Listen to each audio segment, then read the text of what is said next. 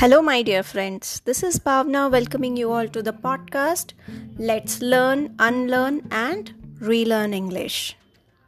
It's almost a week that I'm back with my another episode, and I've missed you all a lot this week. How are you all doing? How have you made your day? How have you made your week? How have you all have been? Please do share with me. Hope you all are doing well.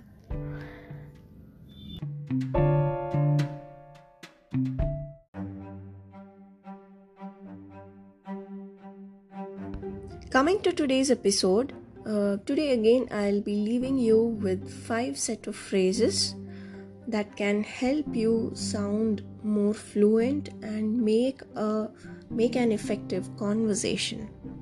So let's get started for today. So the first phrase is, and this would be 36th in the sequence, "You've got to be kidding me." You've got to be kidding me. This means that you don't believe something to be truth. It is often expressed sarcastically. It also implies that someone said a joke. Let's say, for example, you say your friend that you've topped in the class and your friend comes back saying, "You've got to be kidding me." This phrase is also used when you're very surprised by what someone has said and that you disagree with them. This is also used to imply that something someone said cannot be true. Let's say, for example, Samuel said, "I think I broke my permanent teeth." His mother replied, "You've got to be kidding me. $60 for a plain white top? You've got to be kidding me." Or, "Do you still believe that Santa Claus exists somewhere in the North Pole of the earth? You've got to be kidding me." The next phrase is "lucky you." Lucky you. It means you're appreciating the other person for what they've got by appreciating their luck. "Lucky you, girl, you've got married to the hottest guy of the batch." "Hey, lucky you, they want to send the payment through your bank account and give you a commission." Or you can also say, "Several brave souls dressed up to celebrate the occasion, and lucky you got to meet 4 of them." Coming to the next one, this is 38th in the sequence, and that is "can't complain." Can't complain. It simply means that you're happy about how the things are going on in your life. Again, as I explained this in previous episode as well, it depends on your voice modulation. This is also used as a response, meaning fairly good or well, to the questions such as "How are you?" or "How's your business?" So for example, "Have you been?" Can't complain. This term means that nothing serious or nothing wrong going on in my life and everything is going on good. But as I said in my previous episode, your voice modulation also plays a major role. If things are not going on well, you're not happy with what all happening in your life, and you cannot do anything for that. So if anybody asks like, how have you been, you can also say it in a different way, like "can't complain." This implies that you are not able to complain even for something wrong happening to you. Jumping on to another one, and that's a good one. Yes, our next phrase is "that's a good one."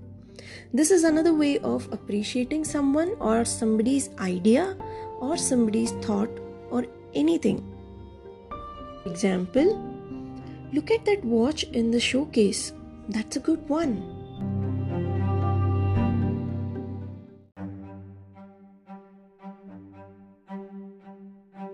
Coming to the 5th sentence for the day and 40th in the sequence, it is "freaked out." Freaked out. Somebody freaks out when something suddenly angers them upsets them or confuses them. For example, she freaked out when she saw him at the station. Or she warned them not to be freaked out, but understood it wasn't possible. Or, so whenever we did a scene where there's a cat, he freaked out and gets really ratty. Or, child's pose is great for when someone just a little freaked out or has been sitting at the computer too long. Time for the idiom of the day. And today's idiom is a change of heart. A change of heart.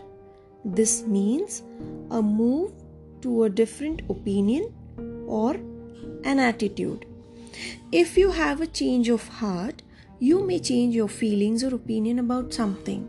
For example, the troll had a change of heart and decided to dedicate their life to supporting anti-bullying campaigns. Wow, that's great. Or, the old woman had the change of heart before she died and she forgave her son. Or, he had a change of heart after knowing the details of the deal.